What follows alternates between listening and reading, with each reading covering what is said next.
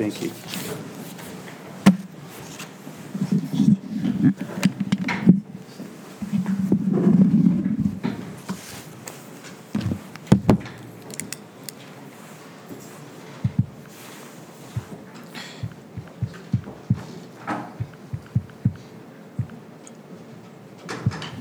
Okay, well, thank you all for coming. Thank you for the invitation, and congrats to Simon and his team for his very prestigious Carnegie Corporation grant that he received to pursue study on sectarianism, proxies, and desectarianization.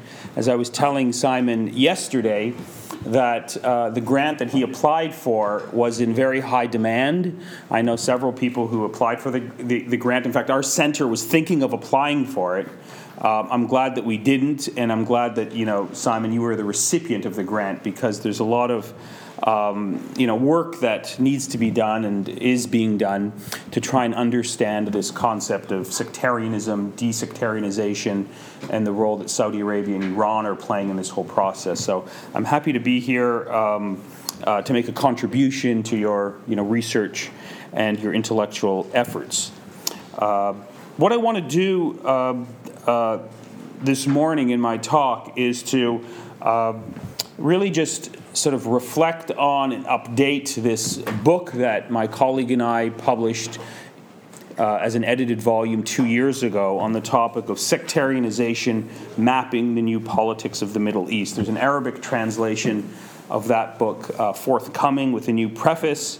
And since the book's publication, I've attended several conferences, workshops,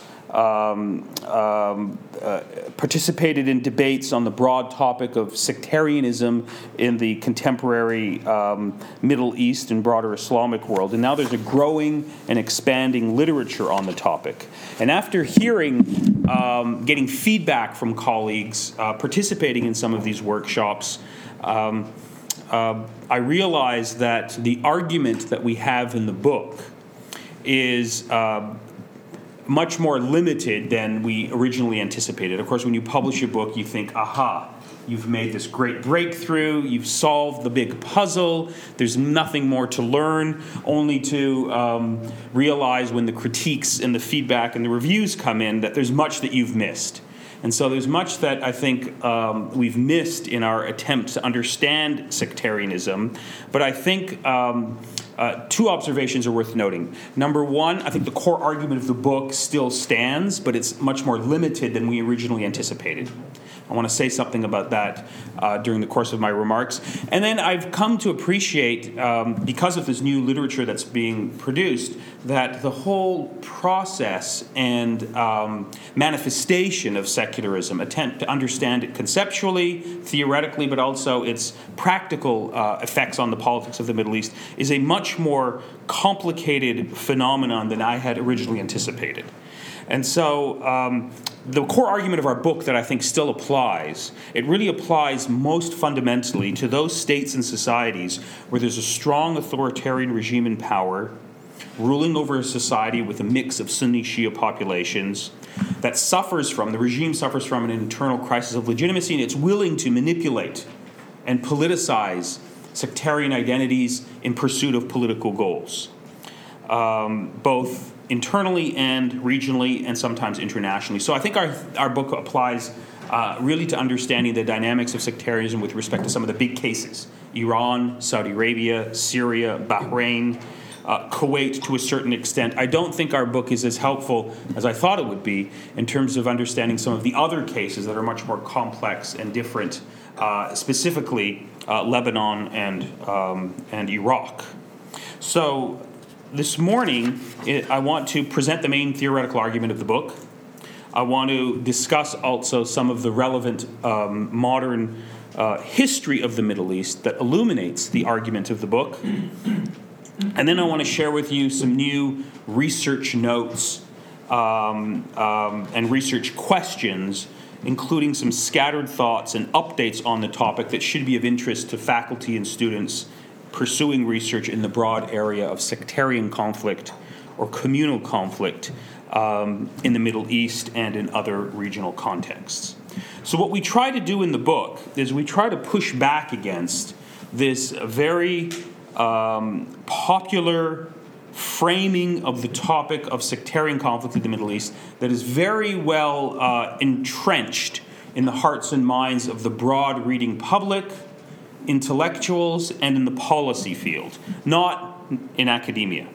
The prevailing wisdom on the topic of sectarian conflict in the Middle East today that is widely shared among media commentators and politicians. They've sought to explain, in other words, the instability in the Middle East today as a function of ancient blood feuds rooted in primordial hatreds and antagonisms between Shias and Sunnis. These conflicts, we are told, have been brewing beneath the surface since the dawn of Islam, going back to the 7th century, moving forward.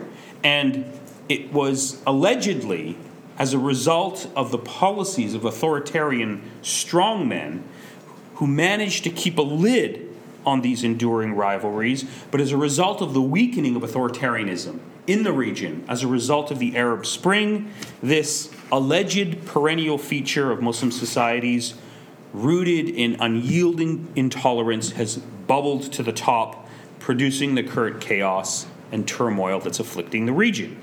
This view is so ubiquitous, particularly in the United States, that you encounter it repeatedly.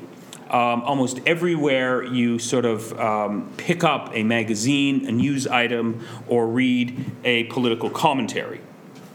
So I'm on a plane about 2 years ago, traveling from the United States to Canada, where I'm originally from, and I pick up my copy of the New York Times on the plane, and it's the Sunday edition. And if you know the New York Times, the Sunday edition has a special magazine insert called the New York Times Magazine. And before me is a 2,000-word essay by an American journalist who spent a lot of time in the Middle East, Scott Anderson, a 20,000-word essay, on the topic Fractured Lands, How the Arab World Came Apart, in this special issue, which later became actually a book. And in the essay, the author seeks to ask the question and then answer this question: why did the democratic transitions in the Arab world fail so miserably, producing the current chaos and turmoil and mayhem that is unfolding before us? What is really at the roots of these developments that held such promise only a few years ago, but now have ended in disaster? The framing that the author uses in this widely circulated article is revealing. Scott Anderson notes that nations and states in the region are all artificial, echoing a popular view that the roots of the current conflict really go back to the Sykes-Picot Accord in the early part of the 20th century. This is sort of a derivative of the ancient sectarian hatred thesis, but it's a different variation of it. It's actually very popular among journalists, among some intellectuals who try to interpret the turmoil of the Middle East as a function of the legacy of colonialism and imperialism in the region. All these fake modern states with very artificial borders are really where we should locate the problem of Middle East instability. And the author goes on to note that at the core of the Middle East lies, quote, extraordinary complex tapestries of tribes and sub-tribes and clans, ancient social orders that remain the population's principal source of identification and allegiance. And then he goes on to discuss, quote, ancient forces of tribalism and sectarianism that are reasserting their centrifugal pull due to the weakness of authoritarian rule that has resulted from the Arab Spring revolts. Now, all of this sounds very comfortable, very familiar, and very reasonable to Western ears. In many ways, it's the common mainstream worldview.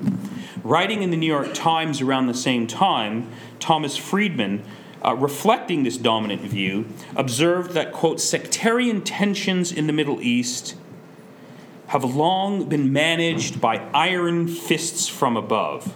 But after long-standing dictators were toppled, a horrifying war of all against all has exploded. Now, of course, this view has very dire foreign policy consequences, because the assumption here, if you accept this framing, is that you can never promote or support democracy in the Middle East. It will never work. If you allow people the right to choose, to exercise self-determination, to voice their opinion, you will get a sectarian knife fight, not democracy and human rights. And the policies prescription that then flows from this is that the West has no choice, no alternative, but to support authoritarian regimes in the Middle East, because the alternative is chaos and mayhem. Witness the Arab Spring.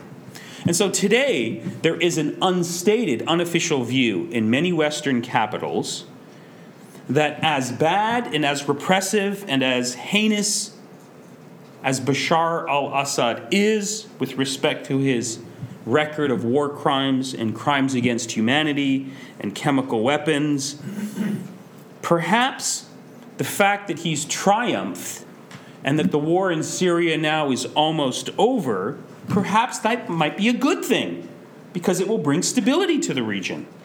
And there can be perhaps some normality and stability under the iron fist of a strong leader. Of course, I'm exaggerating a little bit, but not very much. That's the prevailing view. And of course, one of the most prominent, I think, defenders of this position has been none other than the former American President Barack Obama, who on several occasions, Obama spoke and used the term ancient sectarian differences as a means of explaining the conflict in Syria and the broader Middle East. These ancient divisions, he asserted, propel the instability in the Arab world, which is, quote, rooted in conflicts that date back a millennia. And in an interview that he gave just before he left office, President Obama took it a step further and said, in the Middle East today, the only organizing principles are sectarian. Prominent American politicians, both Republicans, Democrats, American journalists, both on the left and the right, have articulated very similar positions to this one. And we summarize in our book and quote extensively from these positions in our introduction.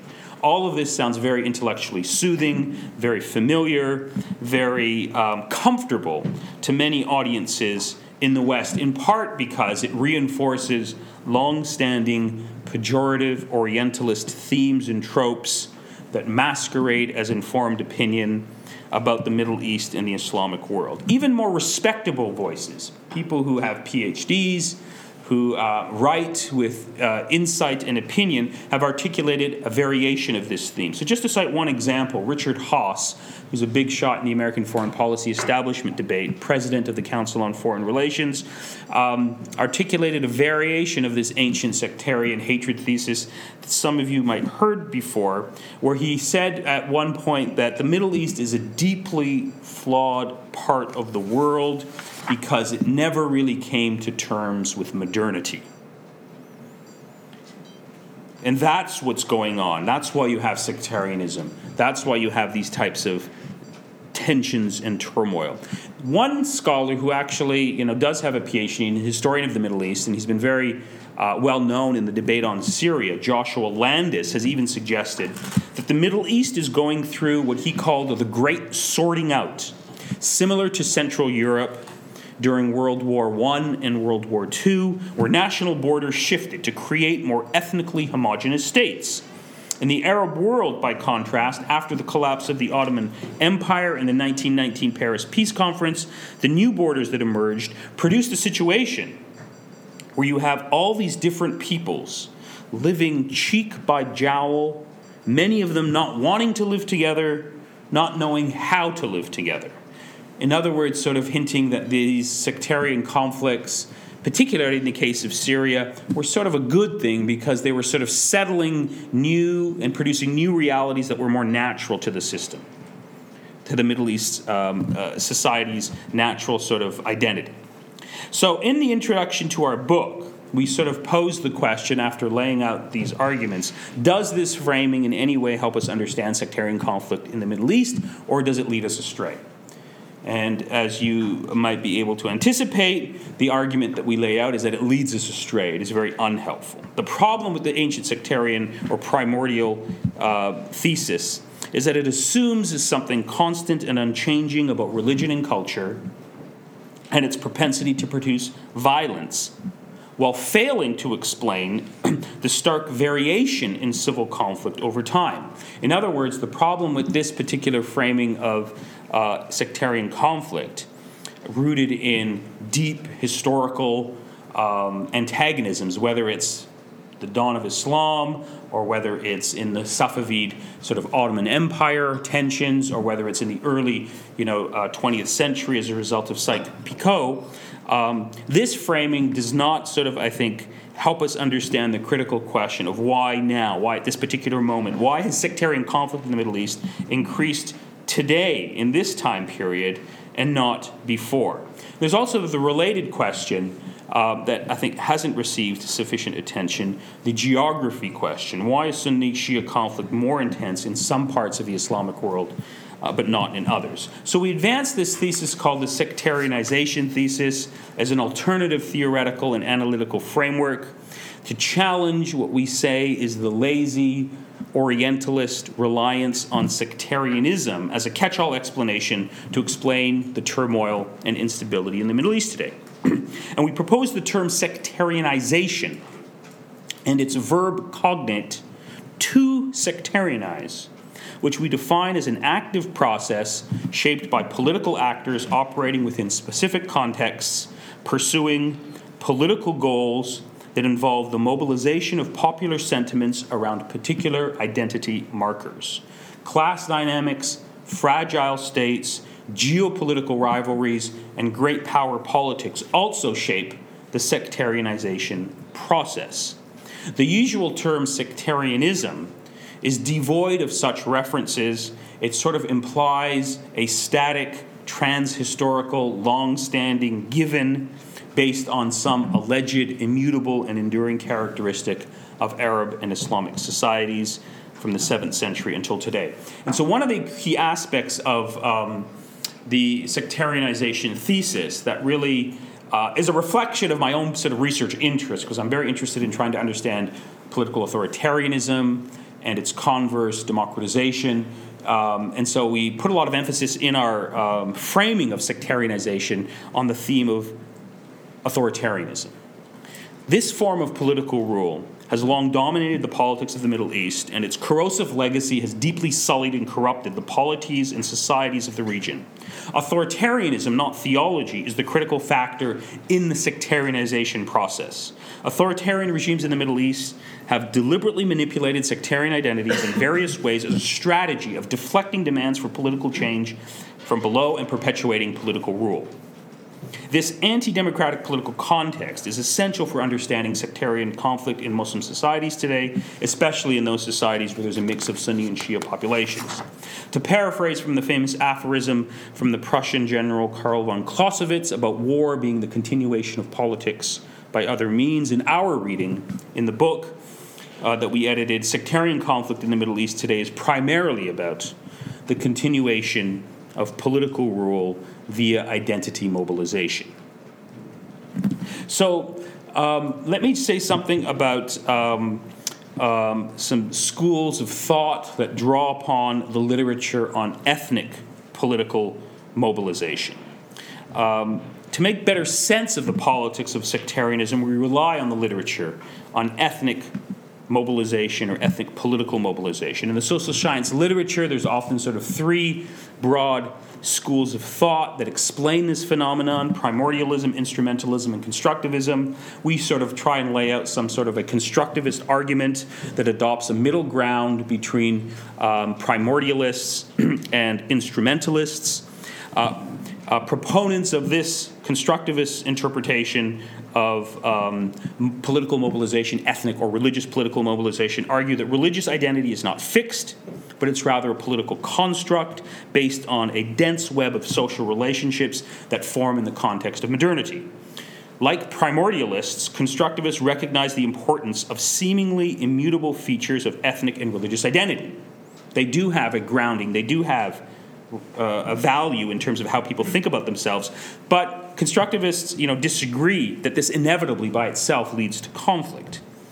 On the other hand, constructivists share with instrumentalists the view that elites and leaderships play a critical role in the mobilization process. Disagreement emerges over the degree to which these identities can be manipulated.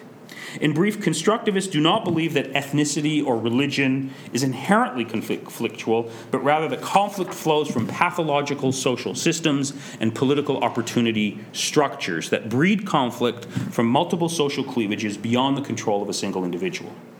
So with this framework as a backdrop, sectarianism or sectarianization in the Middle East becomes more intelligible. Sectarian identities could not be mobilized unless differences in belief and historic memory compelled religious groups into collective action around a particularist identity marker. Therefore, two critical questions emerge. Why are these conflicts intensifying now and not at other moments in time, and why in some regions more than in others? In other words, what explains the flaring of sectarian conflict at specific moments in time, let's say in parts of the Middle East, in some countries, in contrast to others? Contrary to popular opinion, if you know the history, Sunni-Shia relations, for example, were not always conflict-ridden, nor was sectarianism a strong political force in the modern politics of the Middle East until relatively recently. And I'll expand upon that point in a moment. How did these seemingly pluralistic societies, these mosaics in the Middle East, become unglued so precipitously and seemingly overnight? What are the forces that are driving sectarianization, and under what social conditions does the likelihood of sectarian conflict increase? The level of intensity of sectarian conflict also varies geographically. So you have sectarian conflict in Pakistan, but you don't have this type of conflict in India. I think that's been understudied. What explains the variation? One of the contributors to our book is Professor Vali Nas, who is a prominent social scientist. Now he's the dean of the Johns Hopkins School of International Studies. And in his contribution to our book, he argues that we must examine the agency of state actors in the mobilization process. The agency of state actors in identity mobilization is absolutely critical if you want to understand this phenomenon. In past, theories of ethnic conflict have generally treated the state as a passive actor in identity mobilization. The standard narrative held that competition from within societies among contending ethnic groups will inevitably shift to the area and the arena of the state as these sub-state actors vied for control of various state institutions as a means of enhancing their power over rival groups. The intensification of these struggles would inevitably lead to the weakness, collapse, and failure of the state. But drawing upon research that he has undertaken in South Asia and in Southeast Asia, primarily Pakistan in particular, Vali Nas has suggested that far from being passive victims of identity mobilization, states have a logic of their own and can be directly instrumental in manipulating protagonists and enriching identity cleavages. Identity mobilization here is rooted in the project of power acquisition by state actors, not the behavior necessarily or exclusively of social elites. These state actors do not champion necessarily the cause of any one community, but see political gain in the conflict between competing identities. Nas's insight here helps deepen our theoretical understanding of identity mobilization, in that it pushes the conversation beyond primordial differences and the manipulation of identities for instrumental use by elite leaders, and focuses our attention on the state and on state-society relations. So one of the key theoretical sort of arguments that we advance in the book, theoretical claims that we advance in the book, is that a primordialist understanding of the current disorder in the Middle East, based on these deep historical readings of the roots of Sunni-Shia conflict, are completely unhelpful in understanding what's going on today. This view that is based on this alleged Sunni-Shia chasm that goes back to the 7th century clouds rather than illuminates the complex realities of the politics of the region, which are better understood as a series of deep and expanding developmental crises, both political and economic, that the region has been facing since independence, roughly World War II, moving forward. The policies of leading Western liberal democracies toward the Middle East, especially the United States of America, have exacerbated these political and economic problems, particularly with respect to sectarianism. I think that whole topic has been under-examined as a separate research project. And you can sort of see it right now if you are following closely Donald Trump's Middle East policy, where his embrace of Saudi Arabia and the United Arab Emirates has exacerbated sectarian conflict, because it basically has aligned U.S. policy with Saudi and Emirati foreign policy, and Israel actually plays a role in this process as well. While it's true that religious identities are now much more salient, much more prominent in the politics of the Middle East than before, it's also true that these identities have been deliberately politicized and lethalized by state actors in pursuit of political gain. The politics of authoritarian regimes is the key context for understanding this problem. In other words, there is a symbiotic relationship between pressure from society down below, which demands greater inclusion, respect, representation, versus the refusal from ruling elites from above to share or relinquish power, that produces a particular dynamic that informs the process of sectarianization. This crisis of legitimacy that many regimes in the Middle East face needs to be carefully managed. And the politics of sectarianism, or sectarianization, if you want to be more accurate, the deliberate manipulation of religious identities, is a result of this political dynamic. Notwithstanding the rhetoric that we hear from some Sunni monarchies in the Middle East, or for some presidents of life in the various Arab republics, ruling elites in the Middle East are not truly embedded to a particular sectarian identity. The drivers of politics is not some sort of defense of a theological doctrine or loyalty to the collective interests of a religious sect.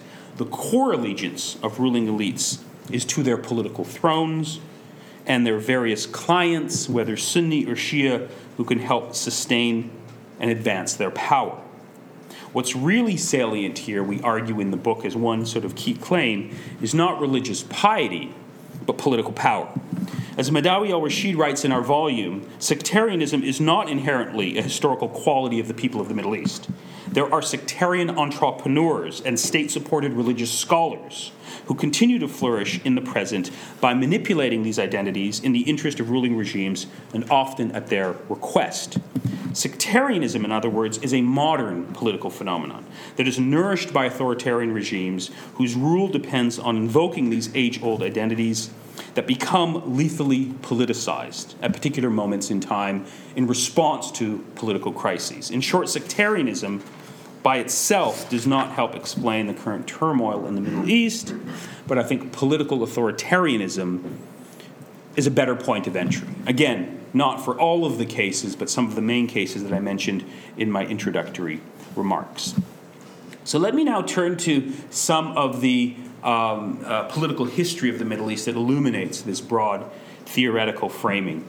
And, we quote from Shadi Hamid, who's sort of a policy analyst, sometimes controversial, but he does, in one of his writings, make an argument that overlaps with ours, that there is a temporal problem with the ancient hatred thesis that applies just as much to Syria or Lebanon or today as it did to the Balkans in the 1990s. If there is something constant about culture and its predisposition to violence, then how can we explain the variation in civil conflict over short periods of time? And so consider this photograph.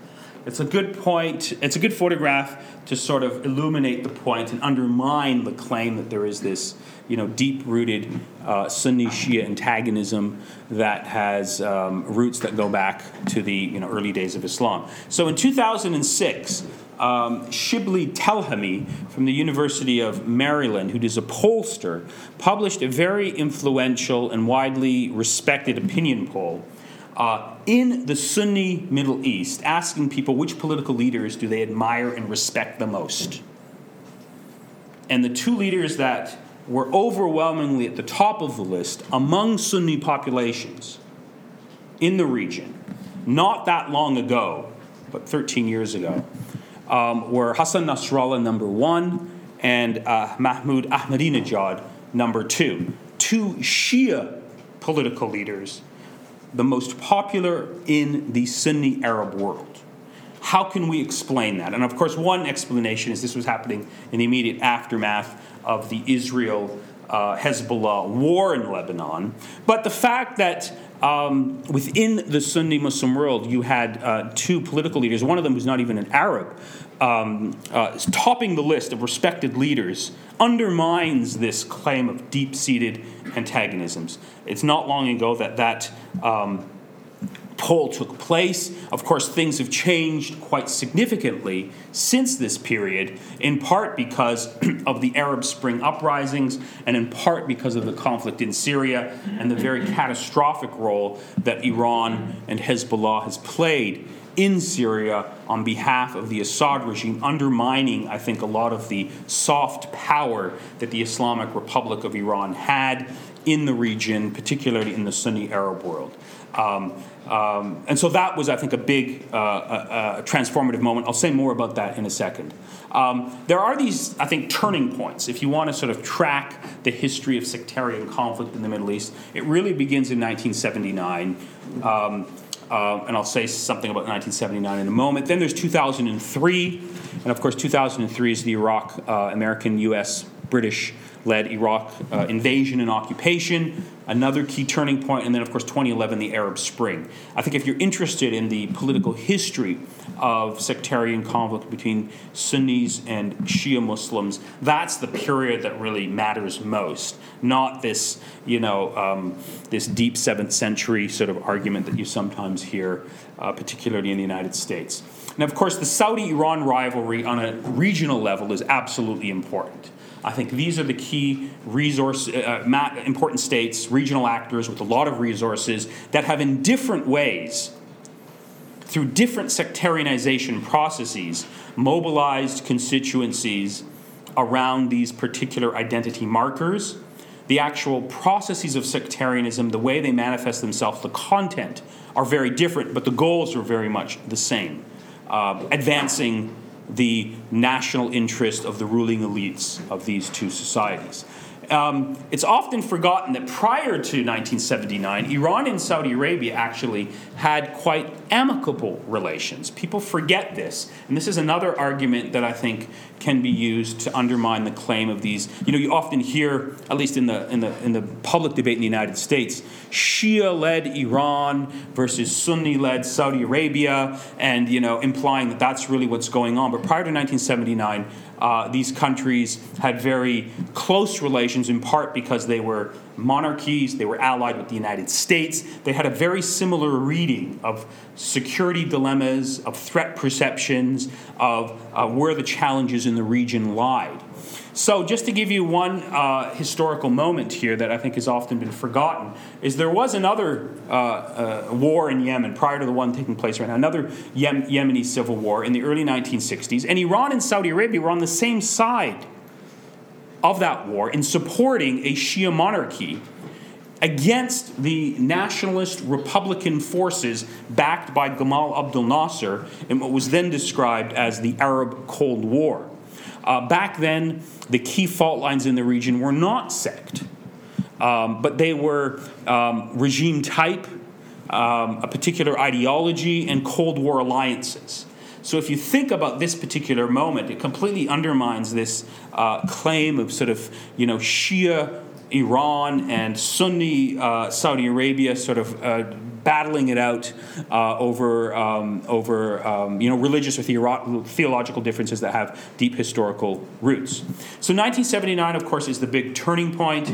It's a major event in the politics of the region, Iran's Islamic Revolution. And of course, it's often forgotten that the revolution presents and proclaims itself not as a Shia revolution, but as an Islamic revolution. In fact, if you look at Khomeini's statements consistently, and even by his successor, Ali Khamenei, the position that the regime has always articulated is that we are an Islamic revolution. We believe in Shia-Muslim, Shia-Sunni solidarity. In fact, every year Iran has this Hafteh Wahdat Islami, this Islamic Unity Week, where it invites Sunnis together at a conference to talk about common concerns.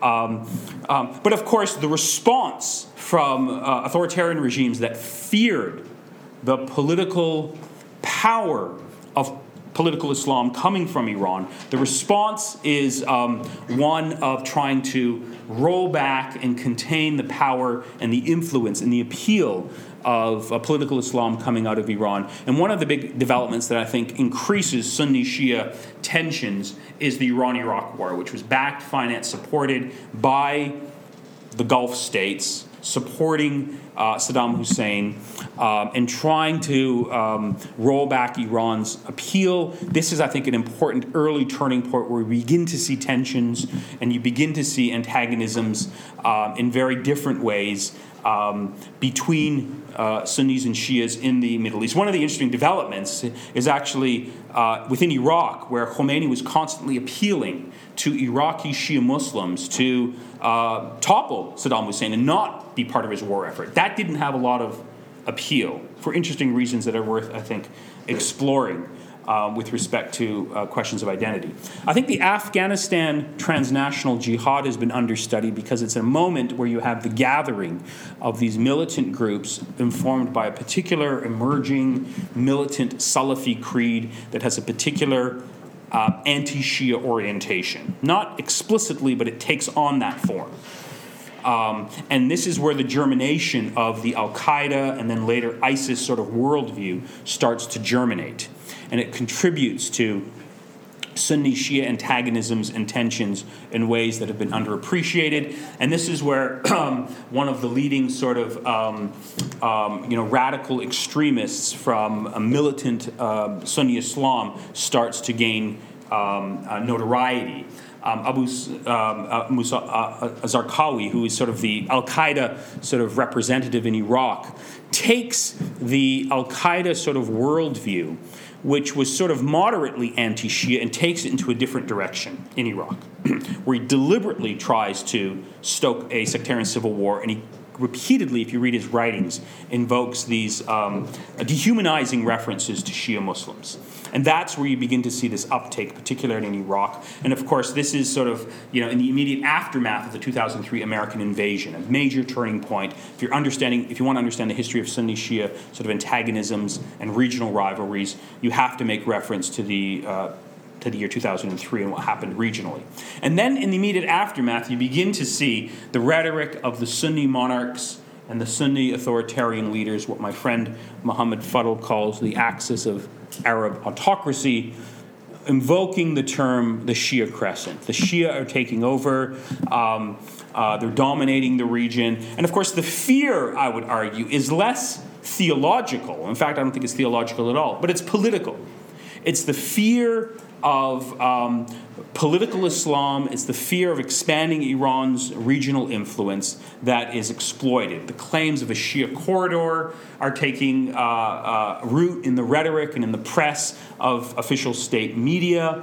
And largely this has to do with the fact that Iraq, which was under the control of Saddam Hussein, is seeing the emergence of Shia political parties that have sympathy, alliances, connections with the Islamic Republic. Of course, around this time, there's also the rise in prestige and influence of Hezbollah. Having defeated Israel in the south, there is deep worry that this example is going to affect political stability in the Sunni authoritarian regimes. And so there's a rhetoric that builds a deliberate cultivation of an anti-Shia narrative that starts to shape relations. The rise to power of the Saudi crown prince takes it to a new level.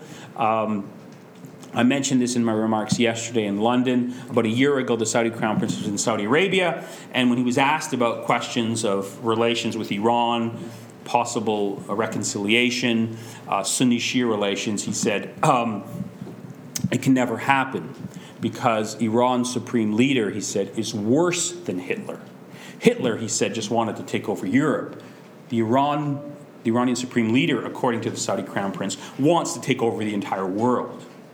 And so with that as a worldview, obviously there can be no negotiation, no diplomacy, no reconciliation. So I think this is sort of another upping of the ante of rhetoric coming out of authoritarian regimes that have added to the problem. And of course, Iran itself contributes to this rhetoric. Hardliners within Iran brag about the expansion of Iranian influence in the region, how major capitals in the Middle East have fallen to the Iranian Revolution, sort of reinforcing the narrative that is then picked up in the authoritarian regimes in the Sunni Arab world. Iran is very proud, and it brags about its successes in Iraq, and particularly in Syria, which then reinforce this counter-narrative of Shia expansionism.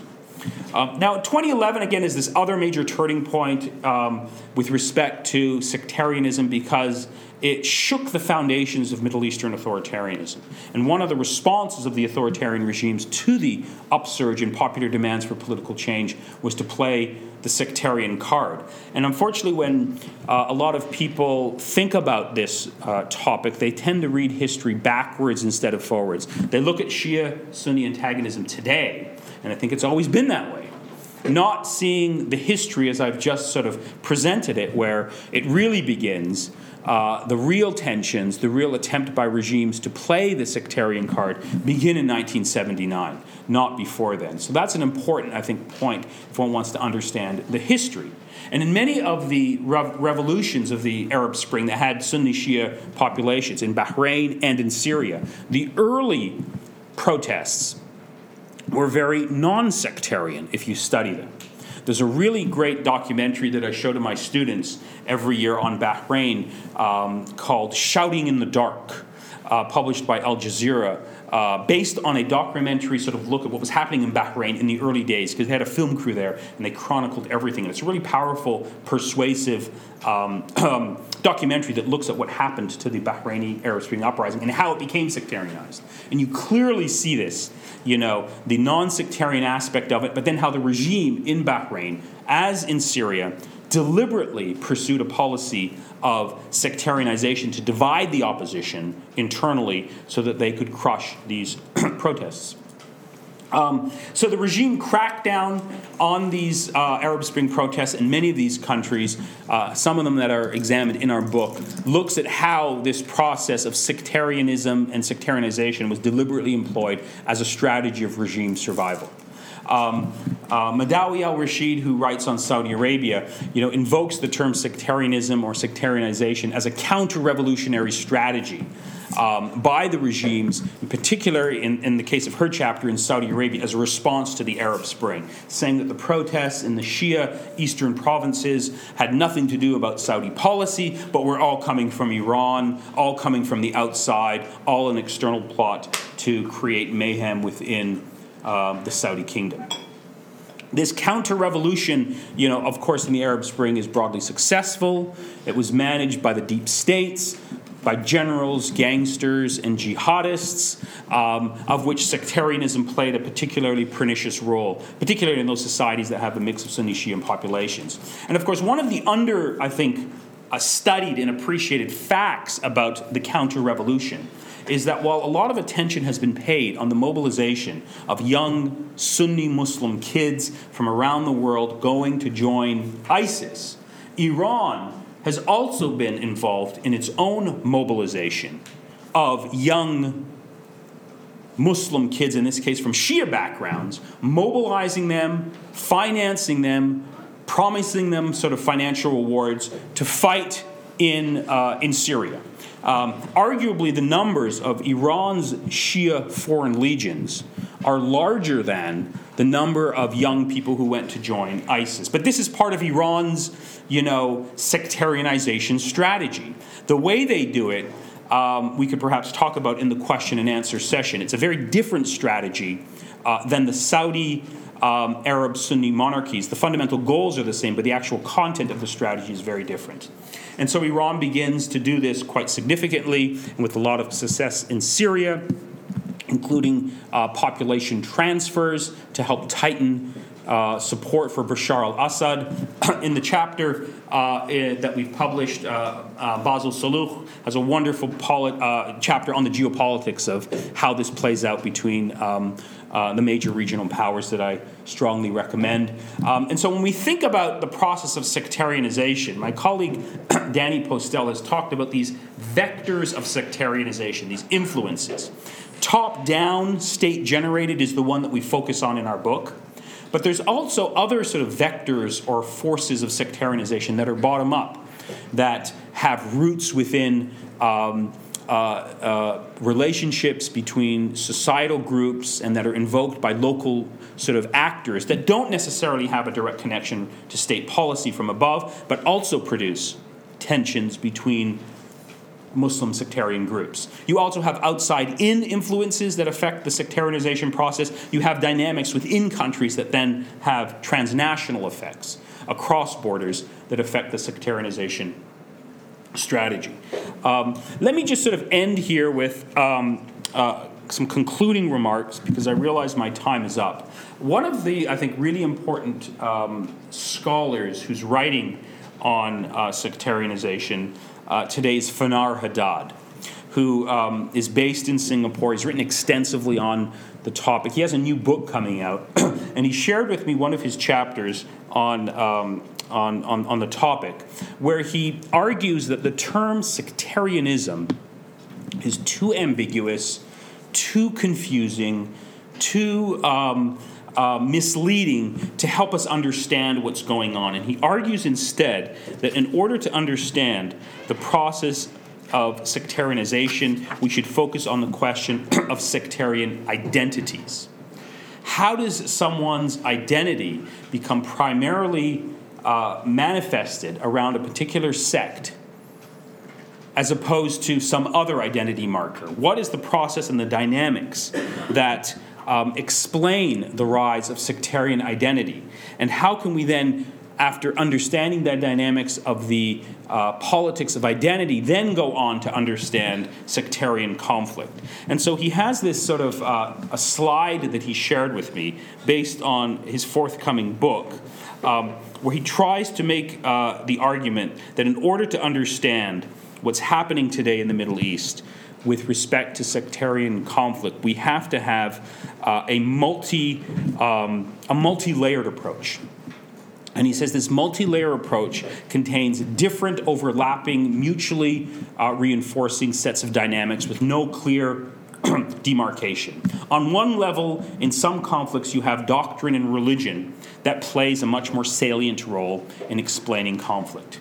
You also have subnational identities, you have national identities, you have trans and international identities, but you also have the dynamics of class, of patron clientelism, of ethnicity, of tribalism and regionalism that overlaps with people's sectarian identity. You know, historically in Lebanon and historically in Iraq, if you were Shia, it meant that you were economically less well off. At one time, you would see a lot of, I think, participation of marginalized, lower-class, poverty-stricken Shia participating in left-wing or communist social movements as a way of advancing their position in society, because that was a way of overcoming their disenfranchisement. That's changed right now. So the argument that Fanar makes in his book, and I encourage you to pick it up, he's written a summary of it, and I can point you to it, is that we have to look at how sectarian identity is really the best point of departure, and how sectarian identity is often imagined, formulated, and mobilized and expressed in often mutually interdependent and reinforcing ways that revolve around these categories of religion, subnationalism, nationalism, and trans or international identity. And that's a better entry point, he argues, for trying to understand sectarian identity and sectarian conflict in all of its complexity. I've done injustice to his argument, but if you read the actual chapter that I was privy to, it's quite an eloquent, I think, statement that's very good for researchers and students working on this topic to read. So let me just end with some research questions and thoughts here. We argue in the book, and I think this partially explains what's going on, but it doesn't explain everything, that the key fault line in the Middle East today contrary to popular opinion, is not Sunni and Shia, but really authoritarian states versus their own societies. And how sectarianism is used, or sectarianization is a strategy often to deflect these demands from society that are bubbling and demanding change at the level of the state. Sectarianism from below also, I think, has been understudied. It's really the work of anthropologists, of sociologists, to look at the dynamics of communal relations, sectarian relations at the local level, in a particular community, in a particular society that has a mix of populations.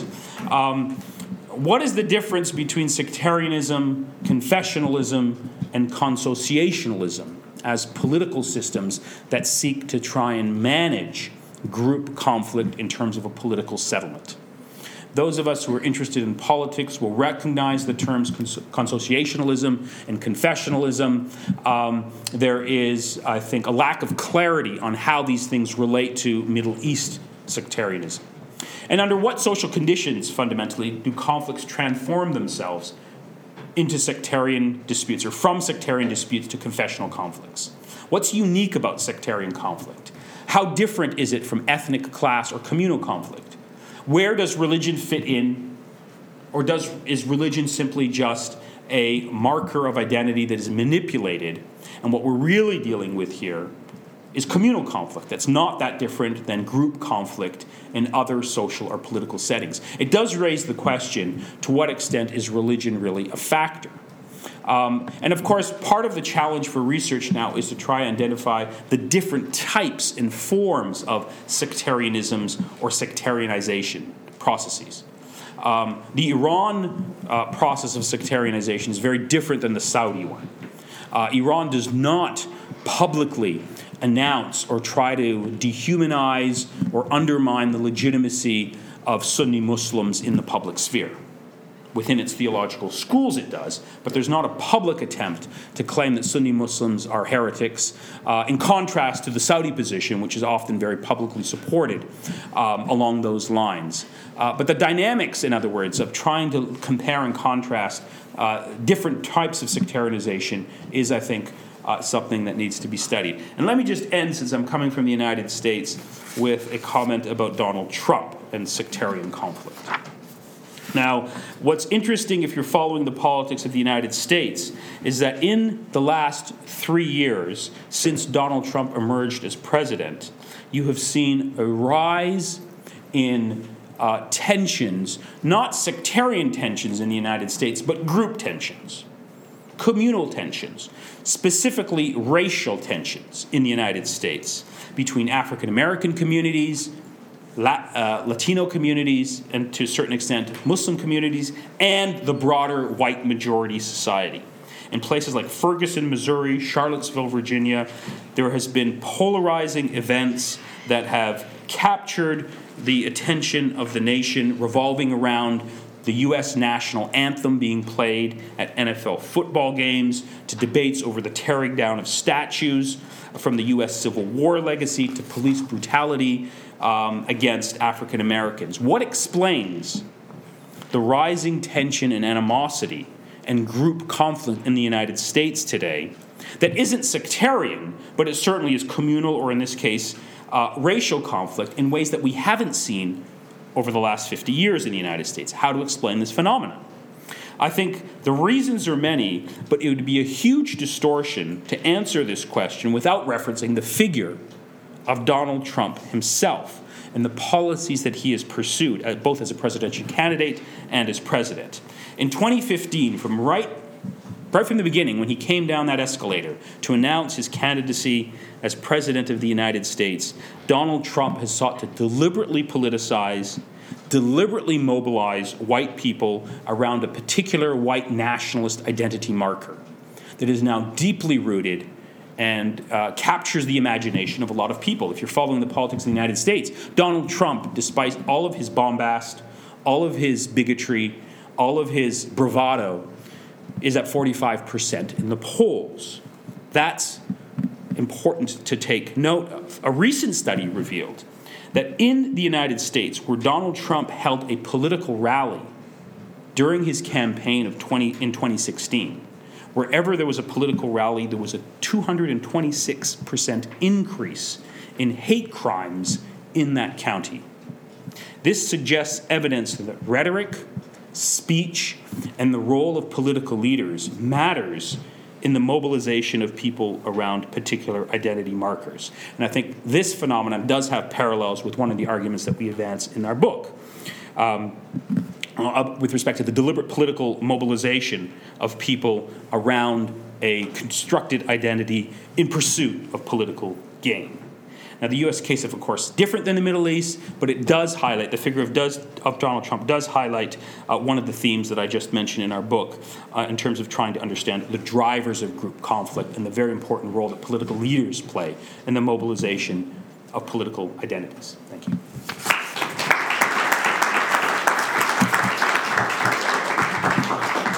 Wonderful. Thank you so much, Nader.